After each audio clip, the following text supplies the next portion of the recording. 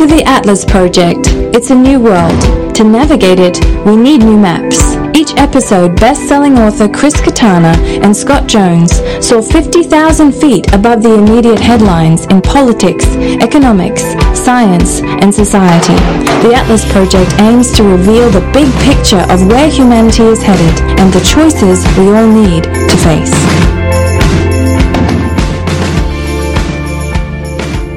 Chris, how are you, my friend? Well, cooling off a bit now. It's been hot for London, week in London, but there's a bit of thunder shower happening at the moment. So I'm enjoying that. And you all are still figuring out COVID stuff over there, as we talked about last podcast. We are. I mean, the vaccination rate is climbing. The latest news was that there was going to be, I think the date was the 21st of June for kind of the end of all lockdown measures, basically back to normalcy. And they've pushed that date back a month to, I think, July 19th now. I'm totally destroying the evergreen quality of this episode by giving all of these. So, things continue much as they have the past 18 months or so on the COVID file. How are you doing? Yeah, I'm doing pretty well. You're in New York? I'm in New York. It's been pretty fun. I'm having a nice time. New York feels like it's kind of come back to life. It does not feel... It feels just about like it's almost at pre-COVID sort of life. Although, I did have a friend go to a basketball game, the Brooklyn Nets, and he was not vaccinated. And so he had to go across the street and get an instant COVID test in order to be able to enter the arena. But it's interesting. What's very, very interesting to me is, I have this little COVID card, right? This little Moderna trial thing. Ooh. But it looks like I could have forged it. I mean, it does not look official at all. And I wonder why we didn't do some kind of official card system with barcodes and stuff that everybody could just scan it and you just knew that, you were vaccinated. Right, I think or it was in an app or something, and then how can you fake that? It's right, because most of the people's vaccination cards I've seen look like they're like middle school library cards or something. They do not look like very official sorts of cards. So it would be pretty easy to forge it, I would think. It's remarkable when you want to do, tech development, and you're a large institution that wants to do it, how long it can take to get it done when you actually push comes to shove and you think about, it's got to be multilingual and it's got to work on all these different devices. Like if it were some kind of digital app or something like that, and then it needs to be tested and then it has to be, we had to look at all the security aspects to it. And then you look at all of that and then you think, or we could just have a piece of paper. Right. Which we could get, we could do that tomorrow. And you start to have these really interesting conversations about, we could totally do that. But you know what? 80-20 rule, this is actually going to be more useful than the better solution that would take us a long time to kind of get past all of these practical implementation issues. And it's really funny that,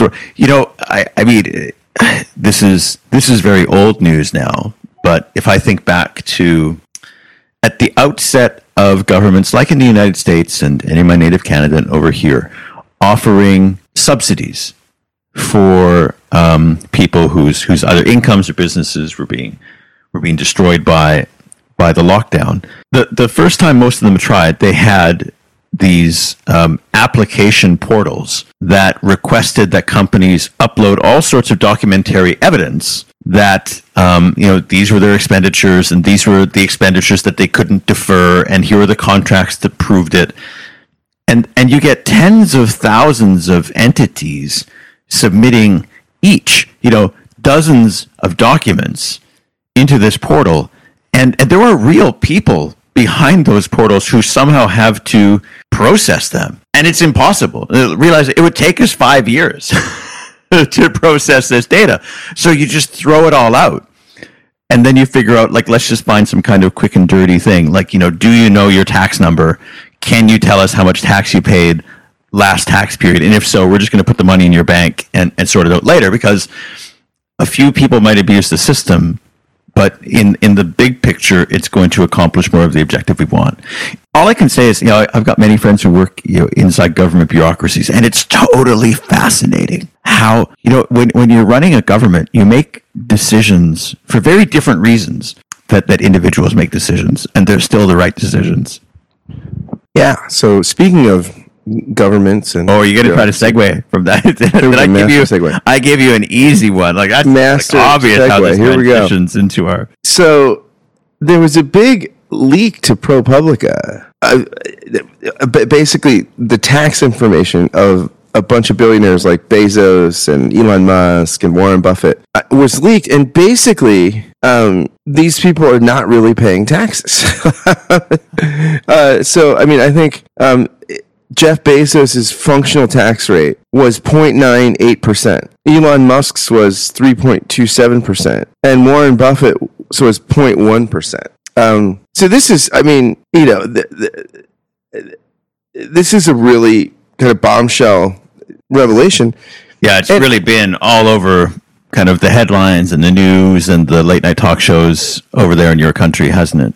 Yeah, no, it's been talked about a lot, and it's just really arresting in that, you have these companies, or you have these individuals that are just basically not paying any taxes. And, it's funny because Mitch McConnell went on the Hugh Hewitt radio show and was saying it's very important to remember that in this country we don't tax wealth, which is right by and large, right? Like, like capital gains, right? Like you have to cash out your stuff to get taxed on it, right? So if you have a bunch of capital investment and you keep it in the stocks or whatever, and it's increasing in value, you don't get taxed on it, right? Unless you cash out on it and you actually make cash gains, and then so it's just pretty interesting that there's just two different sorts of tax systems. There's tax systems for people that are workers that draw salaries and things like that, and this is why it was really interesting when Mitt Romney ran against Barack Obama and they released their tax returns.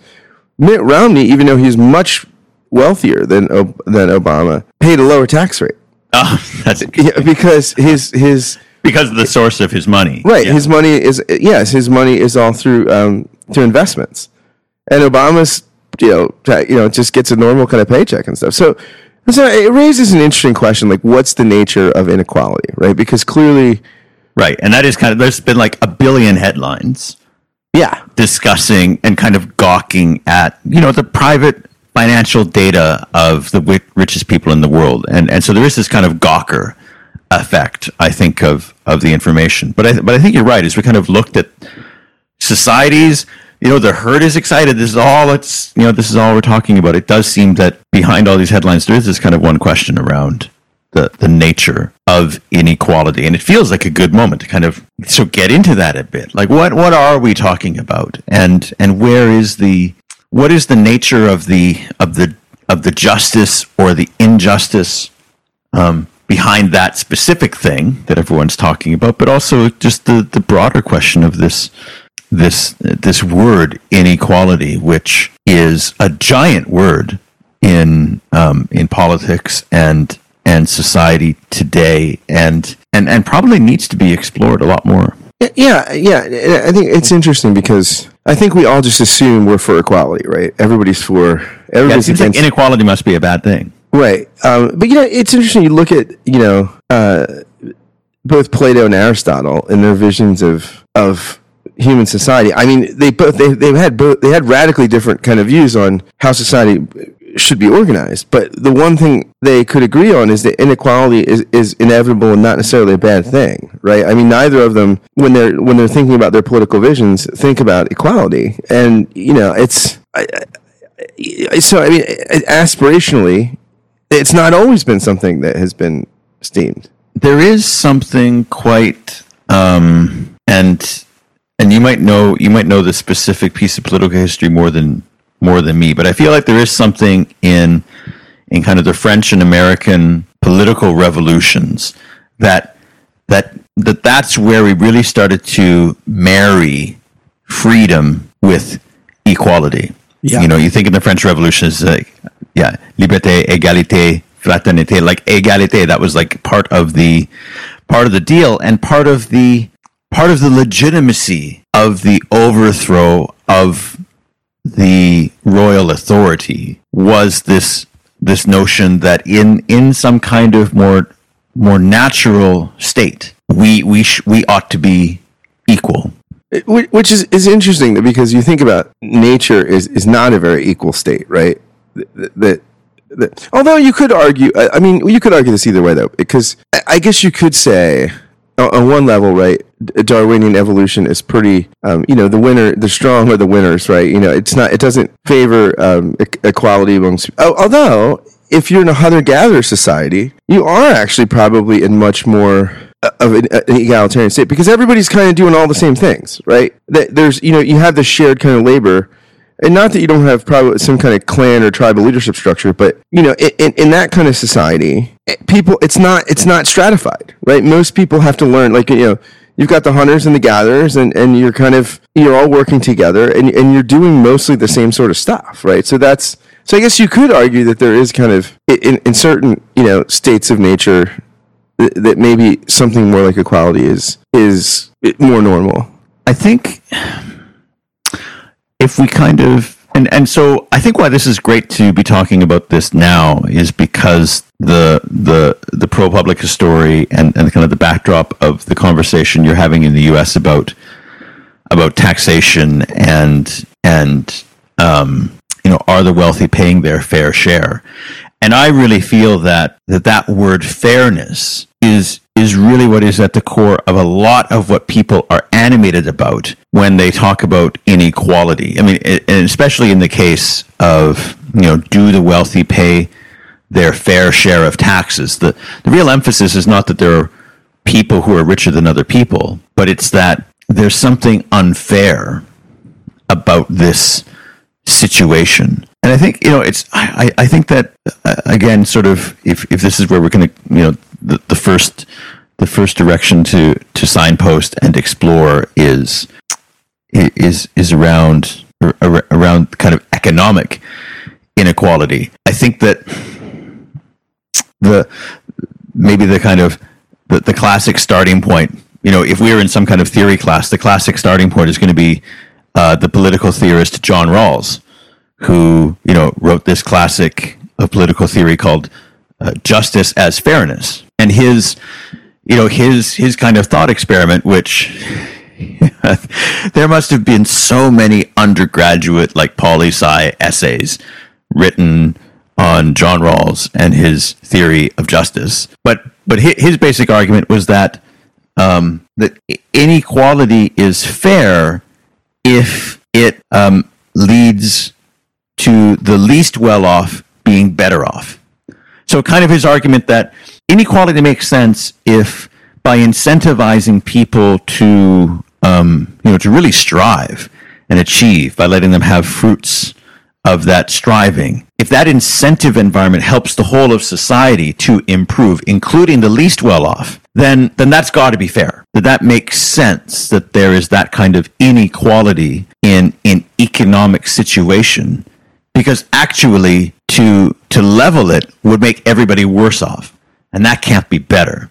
And also, he kind of came up right with the concept of the veil of ignorance, where when you're making societal policies, you should make it with this veil of ignorance, meaning that you're behind the veil and you don't know if you're gay, Am I one of the poor people or one of the rich people? Right. Right. So you should make a policy not knowing how you'd be affected by it, which is obviously the opposite of the way most modern democracies work with lobbyists and things like that. What you do, especially, and this is the thing about economic inequality, the more money you have, the more you can get beyond the veil of ignorance and shape things for your interests, right? So, I mean, that's one of the challenging things I think about the way we're making societal arrangements is that, it's no surprise. And it's just interesting, too, because you see this trend in the United States, just thinking about this taxation thing. When Eisenhower was president, the top tax rate was 89%. Kennedy took it to low 60s or something, and people thought that was crazy. People thought Kennedy was radical. Then Reagan took it to 38. And ever since the 38, you can just see, you look at chart. I've seen lots of charts that just chart from when Reagan does this on how just the people whose incomes grow are the wealthiest, and everyone else's income for adjusted dollars is stagnant or going down. Then Bush took it down to 34%. And when Obama was president, and they wanted to let the Bush tax cuts expire and let the top tax bracket go back up to like 38%. People were saying Obama was a socialist. And I'm like, basically he just wanted to let the top 1% bracket go back to it was under Reagan, which again, you could argue. I mean, Reagan was a pretty significant, game changer for American society and American politics. But I mean, that's one of the biggest game changers, right? The way we treated wealth. And it was bipartisan. I mean, like Eisenhower was a Republican. It had it at 89%. I mean, these were, this was kind of a bipartisan thing where we taxed the super rich pretty highly, and it created a pretty vibrant middle class, right? I mean, which is a pretty rare thing in world history to have a vibrant middle class, but we've kind of had it in this country, and I think, that's to me the challenge is when you look at these stories of these tax rates, right? Or what does it mean when we say, American corporate tax rates are the highest in the world or whatever, but with all these loopholes. Like, I think GE a couple years ago paid nothing in taxes. Basically they got money back. So what do these things even mean? And how do we?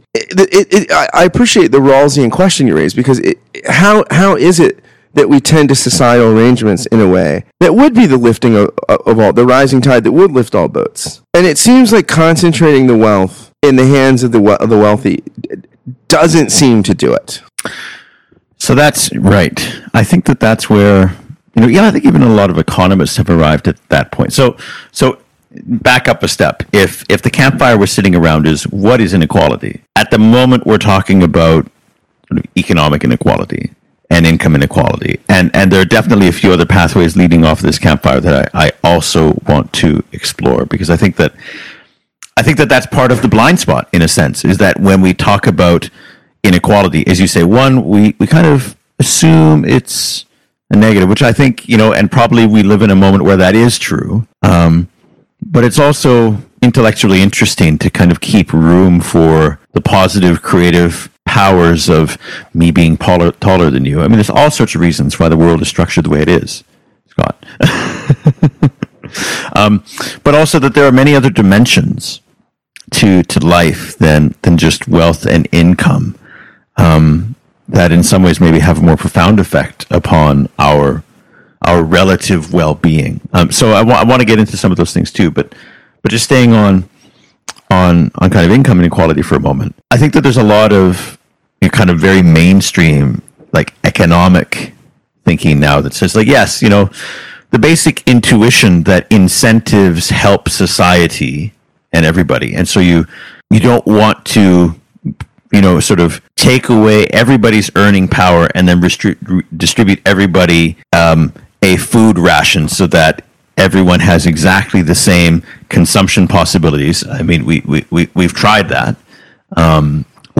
What tends to happen, if I take the China example, is when you totally centralize and control consumption allotments, allocations, all sorts of shadow economies emerge, and there's still inequality. It's just we use different things to count it, right? I have access to the shop vehicle, and you don't. So I can provide taxi services in an underground economy, and I can sort of trade in the ability to perform that favor for all sorts of things that I need. And people who don't have access to that asset don't have that kind of earning potential in that underground economy. So it's hard to build a complex ecosystem of exchange without allowing all sorts of variety of outcomes. Having said that, it seems that a lot of mainstream economists are of the view that at a certain level, when there's too much, particularly like wealth inequality, it actually is a drag on the economy. And one of the reasons is that, when you've got so much money that you don't have anything else to spend it on. Right. So you save it. And so it just kind of stagnates and it pools. It doesn't circulate as much. But if you took that same money and gave it to people who, don't yet have a home, then they would buy a home, right? Don't yet have a computer to access the internet, then they would buy a computer. That money moves a lot absolutely. more. And that creates jobs, and that creates all sorts of good things, all these service industries and stuff like that. That's the kind of economic argument to say that if we could somehow take some of that stagnant pool of wealth and put it into use, then that might help things be better off. So, and then there are these arguments too about, and you talked about it, just the kind of the capture of political institutions that happen when there are extreme wealth differences, right? If I'm Jeff Bezos and I can go around and I can hand out pretty big favors that governments come to me and they want to get, like, where am I going to put my next headquarters? And so I have a capacity to sort of tilt this playing field in ways that that benefit me, but maybe wouldn't be the same choices that the all of the voters who democratically elected these people would like them to make. So there are all of these destabilizing or kind of corrupting influences of extreme wealth differences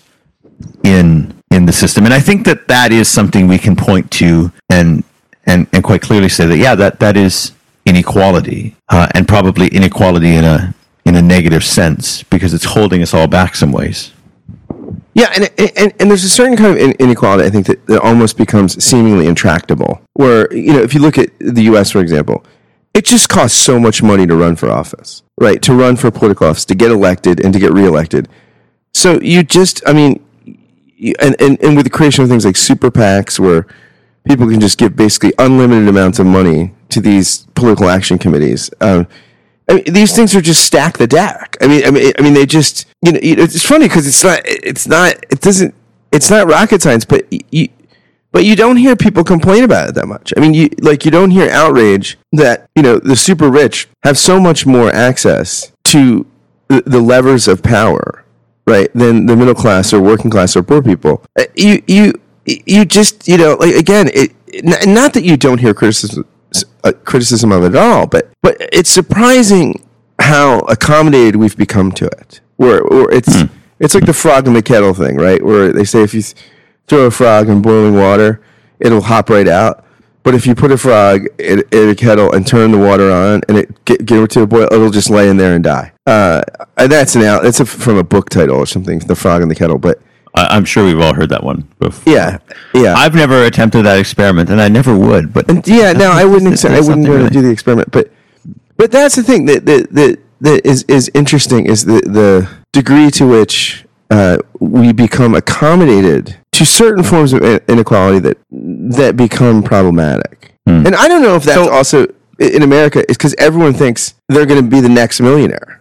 Right, so let's take that as I think that's a great phrase to kind of bring back to the central fire, and then explore some of the other dimensions of it. Because I'm interested in kind of taking the opportunity of America having a giant convulsing moment about inequality economically to talk about all sorts of other dimensions of it. But this point that you landed on, that it seems in some way we become quite accommodating. I think that you can look at.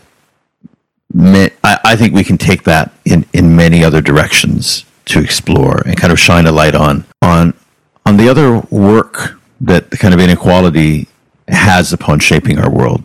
I was reading just the other day. It's a very short book by Mary Beard, who has done, like, here in the UK is maybe the preeminent scholar on ancient Greece and ancient Rome.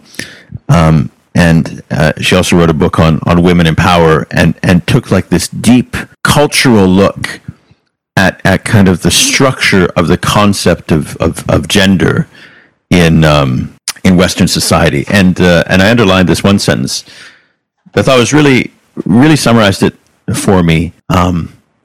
So my basic premise is that our mental cultural template for a powerful person remains resolutely male.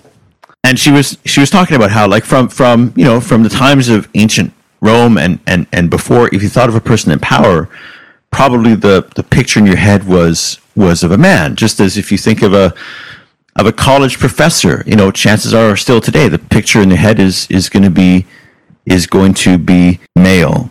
And And, the back of the book, she kind of summarizes her argument quite well. You can't easily fit women into a structure that is already coded as male. You have to change the structure. And so this is, one of the profound dimensions of inequality is just the cultural coding of roles and identities in society that a lot of, now we are, sort of becoming woke to a lot of this cultural code, but I would hypothesize that still most of it is latent. We're not looking at it. And what do you do with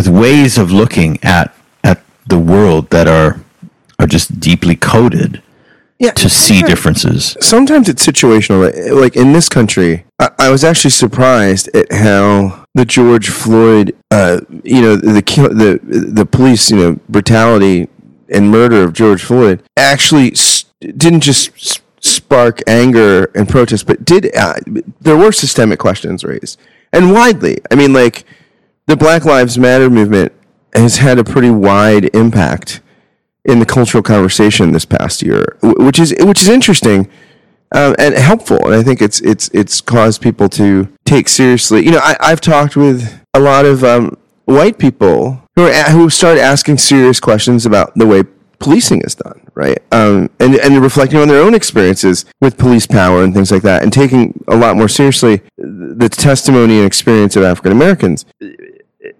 So, but I think you're right. Like, oftentimes this stuff does go relatively unchallenged, or it's just, you kind of accept it, right? You just kind of accommodate and accept it. Which I think, again, if you compare the average level of outrage at racial inequality right now with economic inequality, I think it's not. It doesn't feel to me to be even comparable. Like I think the racial the outrage and interrogating of the racial inequality right now in the United States and throughout the world. The George Floyd stuff did spark some international questions about race and power and authority, but that just it's not as widespread on economic inequality and power. Right, but does that surprise you? Because one of the things about economic inequality is, and maybe we've got this entirely wrong, but we live in this culture and understanding, and we just did it too the past 20 minutes, that some degree of it is okay, and it's just that there's this kind of slippery slope, and nobody's quite sure where that slope is. But at a certain point, now it's a problem, and where that point is a kind of a live debate, and you can kind of debate it from many dimensions. But racial inequality or gender inequality, this is clear cut. The presence of it is a wrong, and that's how it's framed. So it doesn't surprise me at all that the cultural conversation is both much clearer, and in some ways the battle lines are much more clearly drawn on these non-economic dimensions of inequality, where right and wrong, good and evil are much more black and white. Yeah. You don't hear people making rousing moral defenses of like gender inequality or racial inequality, but you do hear people make, and across the political spectrum, right, make, as you're saying, like even someone like Rawls, where there are arguments grounded in morality for economic inequality, right? That somehow the presence of it is actually, as you were saying earlier, beneficial for society. Right. And if you're, that conversation is also, kind of tightly constrained by the history of the 20th century and the wars that were fought over, as our side fought them, an economic and political freedom, which to eliminate the economic inequality, you would have to deny people. So it's definitely interesting that we use this one word inequality, but when we often list the different forms of inequality, income inequality, racial inequality, gender inequality, but when you look at them, there are some very big differences in how we evaluate each form of it. And maybe that's because So I think on one level, right, the grounds and conditions for inequality are rooted in particularity, right? If there was no particularity, there probably wouldn't be much inequality, right? If we were all endowed with the same kind of physical capacities and the same kind of intellectual capacities and these sorts of things, we wouldn't have. So part of what I think inequality stems from is just particularity, right? And particularity in itself is not a problem, right? Like I don't think we'd want to live in a world without particularity. But the question is, at what point does sort of the ground level inequality that exists as a necessary condition of particularity become problematic and maybe immoral or maybe oppressive? I didn't understand that.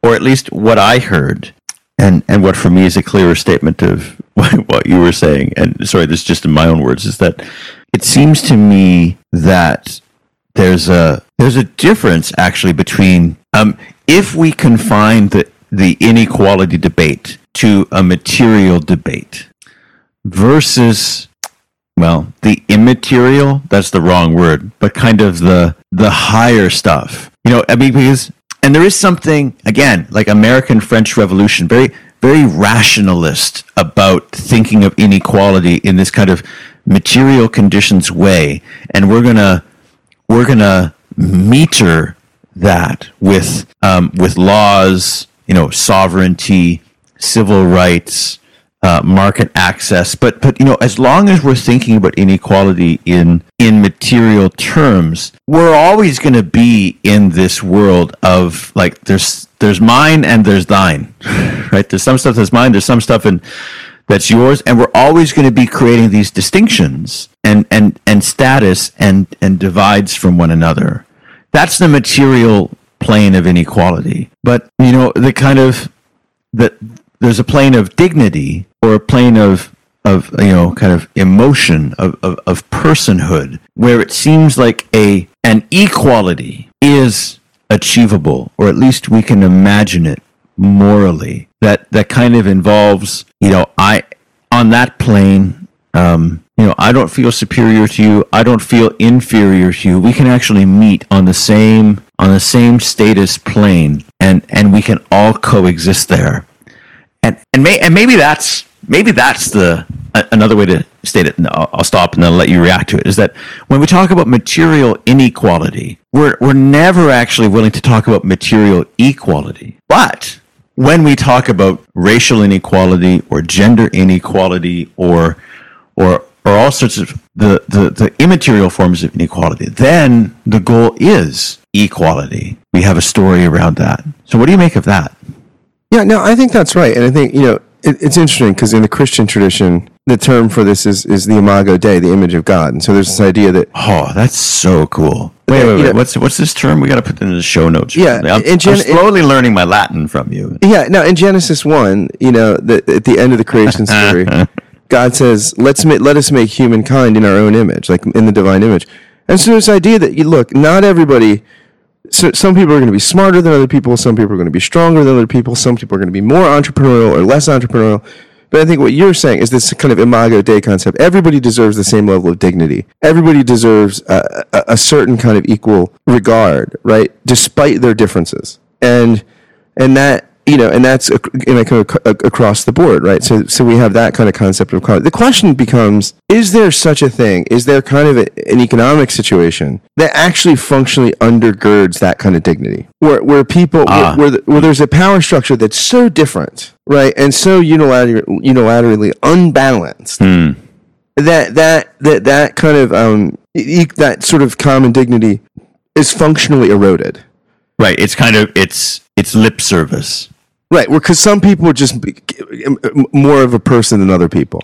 So you're saying like there has to be a connection between those planes of existence. I think so. I mean, I think if we believe in racial equality, and there is a clear, statistical racial divide in our wealth, and the racial divide explains a lot of it. then we haven't achieved that racial equality, the racial dignity.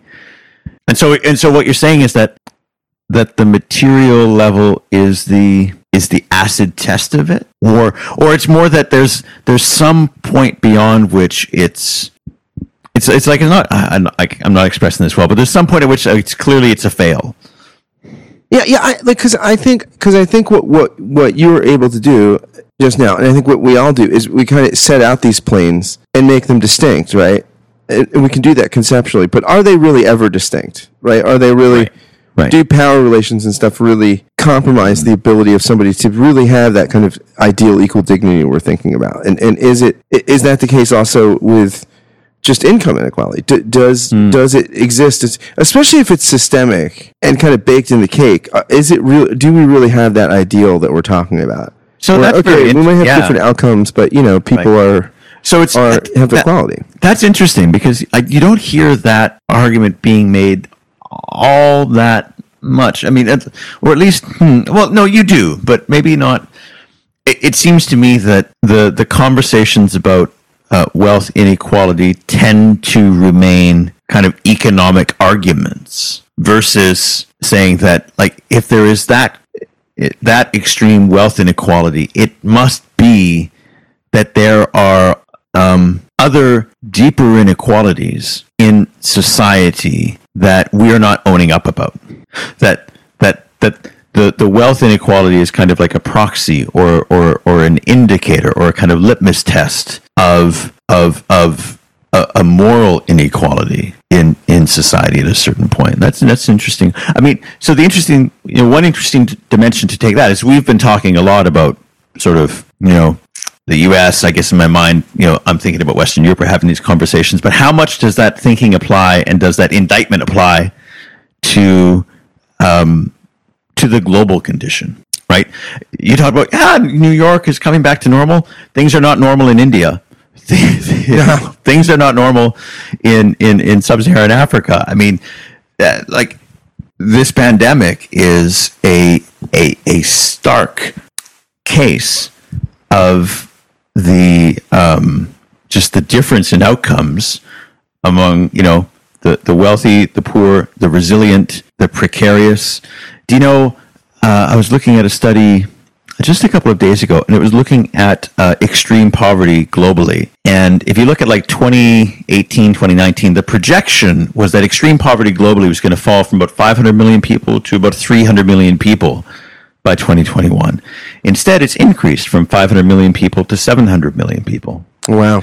So, versus where we thought we'd be, there are 400 million more people living in extreme poverty in the world today. And it's largely due to increases in things like grain prices. Like the price of corn or maize is up, I think, 70% over the past couple of years. And we don't really notice it, you and me. I mean, I guess that, I don't know, when you get corn tortillas, they're fractionally more expensive. But, when you're living off of staples, it can be the difference between sort of being fed and starvation.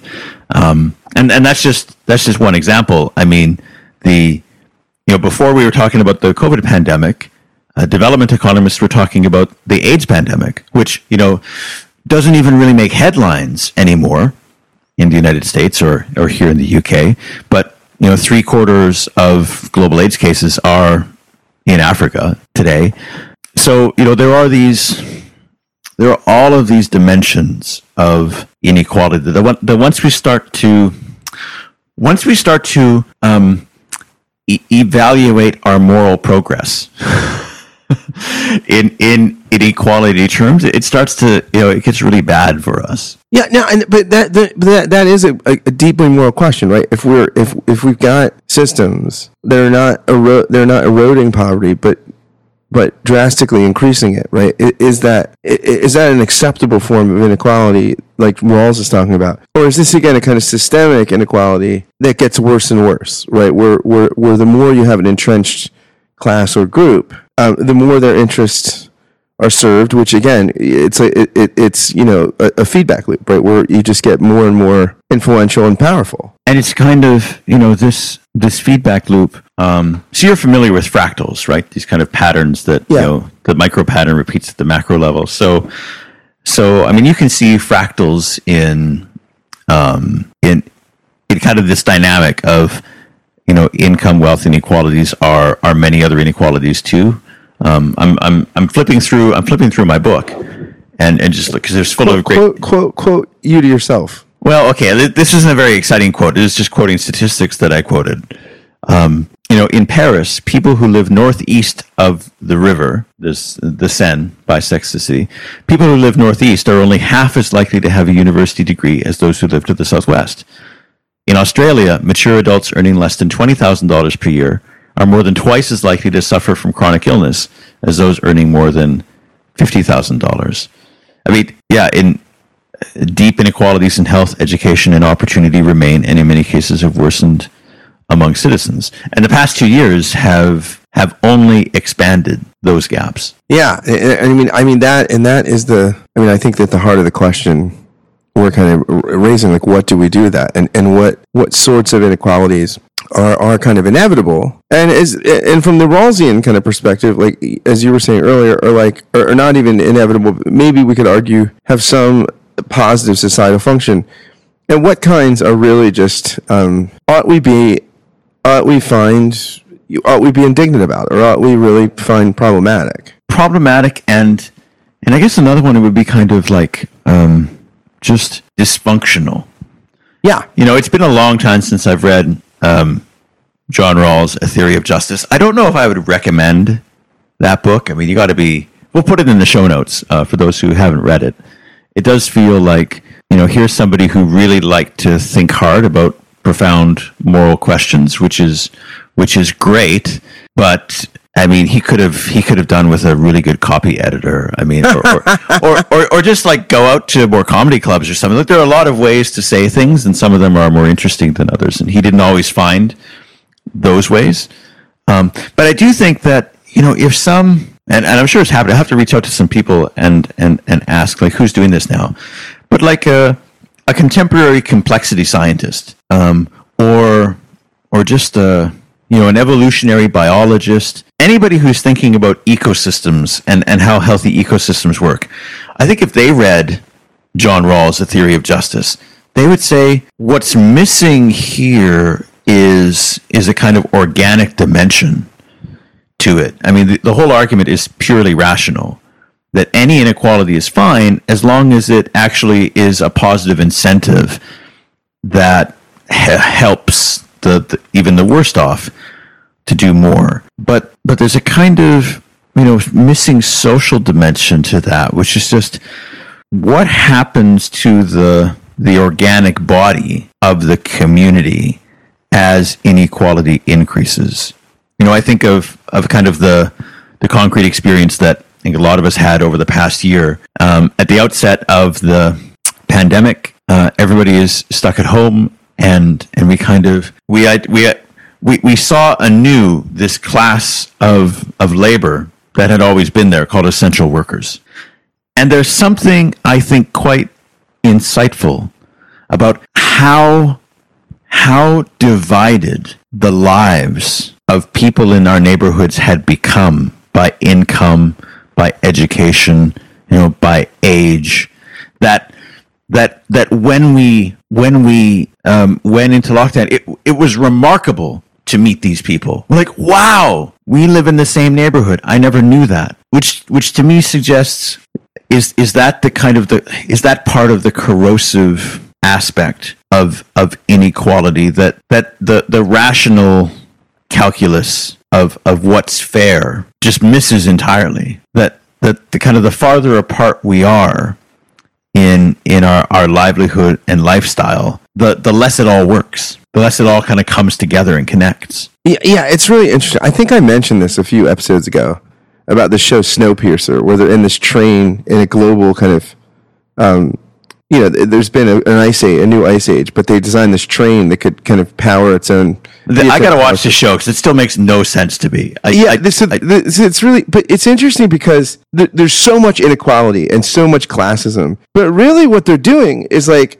they've just taken like a late modern Western take and put it on a train. And the resources are a little more concentrated and scarce. And so it's really the inequality that exists on this train is just a pronounced form of what existed in Western culture before they got on the train, right? But so when you're looking at it, it seems pretty harsh, but it's like, well, no, this is just like taking the society we live in the kind of late modern capitalist West and concentrating it, right? Like into one small social context. And so it looks like a lot more unequal, and that's funny because to the essential workers, they're like in the second class. There's like first, second, third class, and then and then the enders, they're like on the very back of the train. So these essential workers are somewhere between second and third class, right? So it's so interesting how all these things are reified in this post-apocalyptic drama. But you look at it and it's like, yeah, it's post-apocalyptic and sci-fi, but really it's just concentrating what exists all around us all the time and putting it in a reified fictional context. So it looks worse, but I don't know that it is any. I don't know that it's any different than the world we live in. It's just because it's more diffuse, you don't notice it. And what do you take from? Is it a happy experiment? No, I mean, it's dark. I mean, the show is dark. Right? The show is dark. The show is dark. It's pretty. And it does wind up in revolution. I mean, there is. They do wind up in a revolt against the system. So that's what's interesting, and I feel like that's. You've put your finger on I suppose the maybe the hardest question to answer about inequality is whether it's good or bad, the benefits outweigh the costs or whatever. Just how much will people put up with?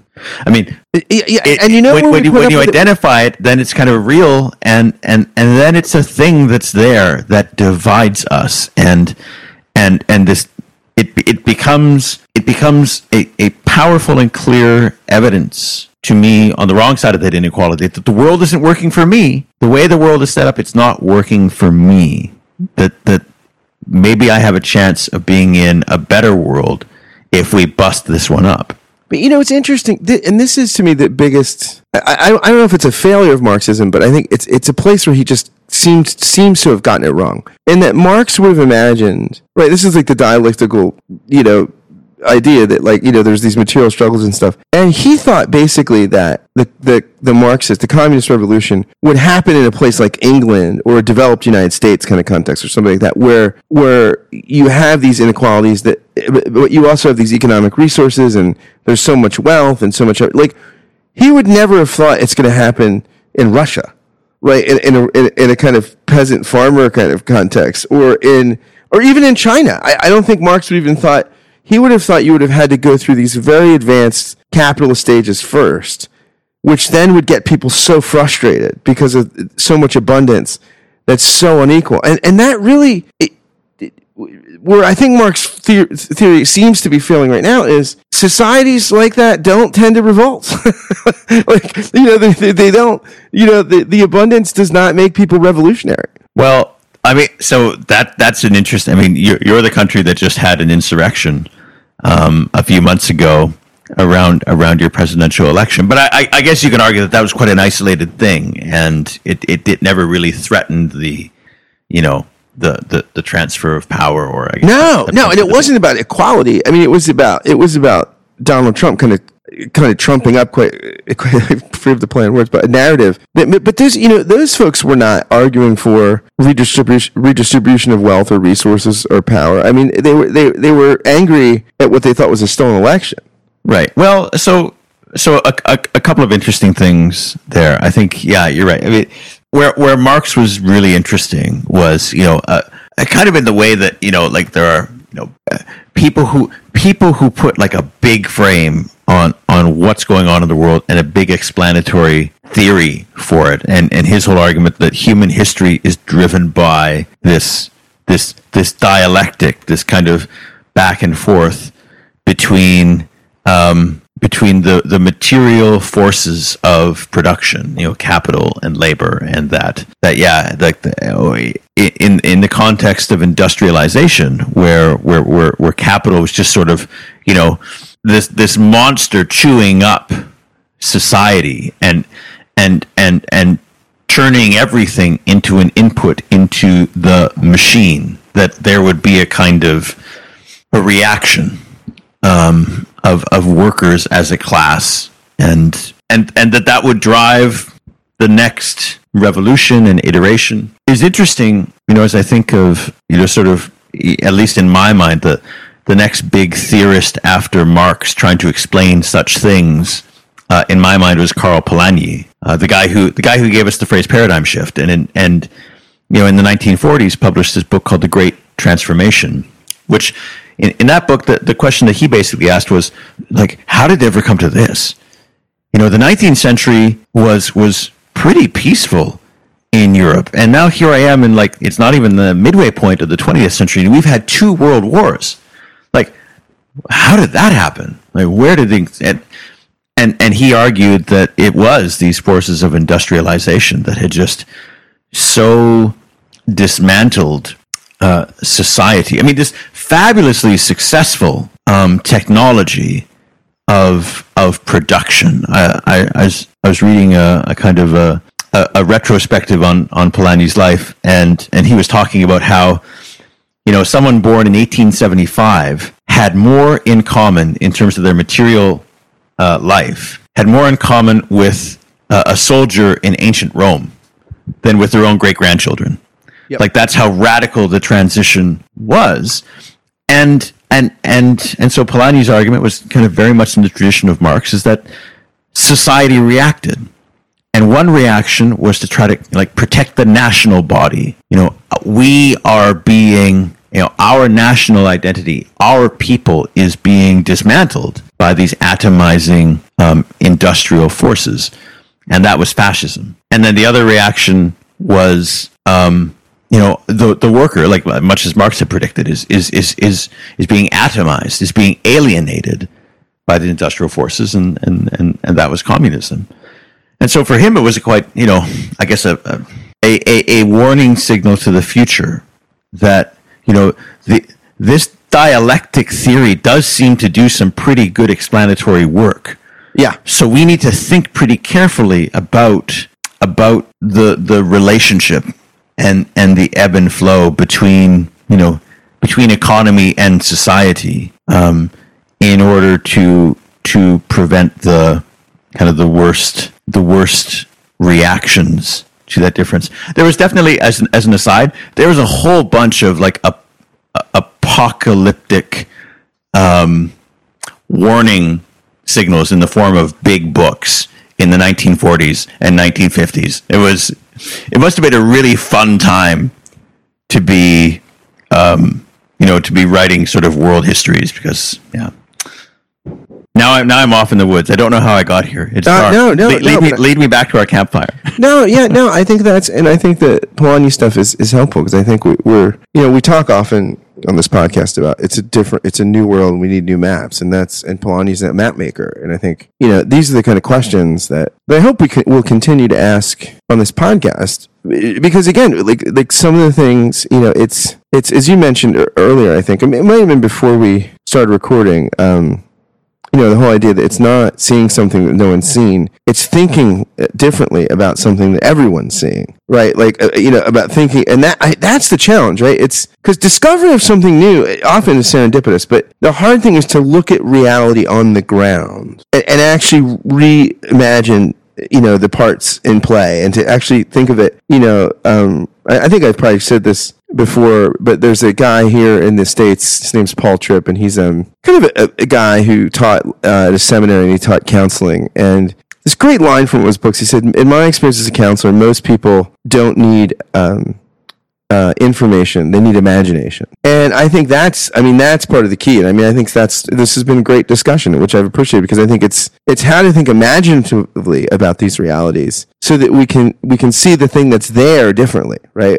The thing the thing that we all take for granted as shared differently. That, to me, is sort of the most challenging and ultimately probably more valuable long-term work than just mere discovery of something new.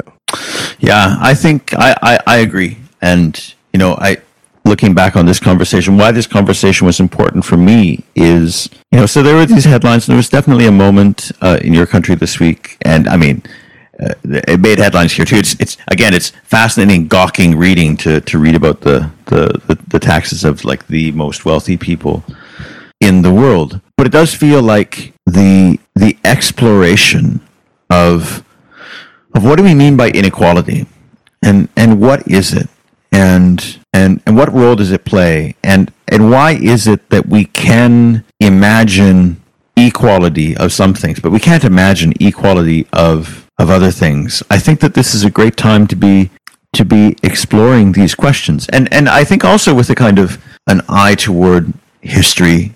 I think like one thing that seems very clear from history is that this is potentially very destabilizing stuff. That whether justified or unjustified, whether conscious or unconscious, it is this notion of inequality that provides the motive energy for radical societal upheaval. And we do have, like in your country, we do have a kind of orderly social technologies to do something about that, to channel those energies productively. But we got to use those technologies. Yeah. And if we don't use those technologies, then we got all sorts of historical evidence that, well, the energy is going to go somewhere. And I feel like we didn't. This is probably unfair, but I would invite myself, this is what I take away from this conversation, and all of our listeners, to really come away from this week where inequality was in the news, to really think about the urgency to work on equality in many dimensions as kind of one of the healthiest and most stabilizing things that we can do for the well-being of the communities upon which we are a part. So that was takeaway from me. I just wanted to see your face again, but as usual, you tricked me into a really profound moment of citizenship. So, well, and also I just want to say, as your friend and as your colleague, I do appreciate so much of the work you do around these kinds of questions. That you set up societies and convene groups of people to ask questions, and I think, and that's what we try to do in this podcast. And so I appreciate the partnership, and I'm thrilled to partner with you in that kind of work, because I think we need more of it. We need more of that of those kinds of organic realities where we can actually where you're right. There are possibilities, but they come when people can come together and think and ask good questions and help each other see new realities. So I appreciate all the work you do in those things, my friend. Oh, yeah. No, I appreciate it too. And also to our listeners, please do reach out to us on social media. Let us know sort of where your explorations this week have been going. On the nature of inequality in society and our relationship to it. And if you're on Clubhouse, join us on Clubhouse on Mondays. Maybe we'll meet you there and pick up, because we'd love to engage you. Yeah, we'd love to do it. Thanks, my friend. This was great. This was great, Scott. Thanks a lot. Thanks for listening to the Atlas Project. We'd love to hear your feedback. Drop us a line or send us a message on Facebook. If you really like what we're doing, please rate us on iTunes and write a review. It helps so much as we're just getting off the ground. Thanks for listening and facing the new world with us.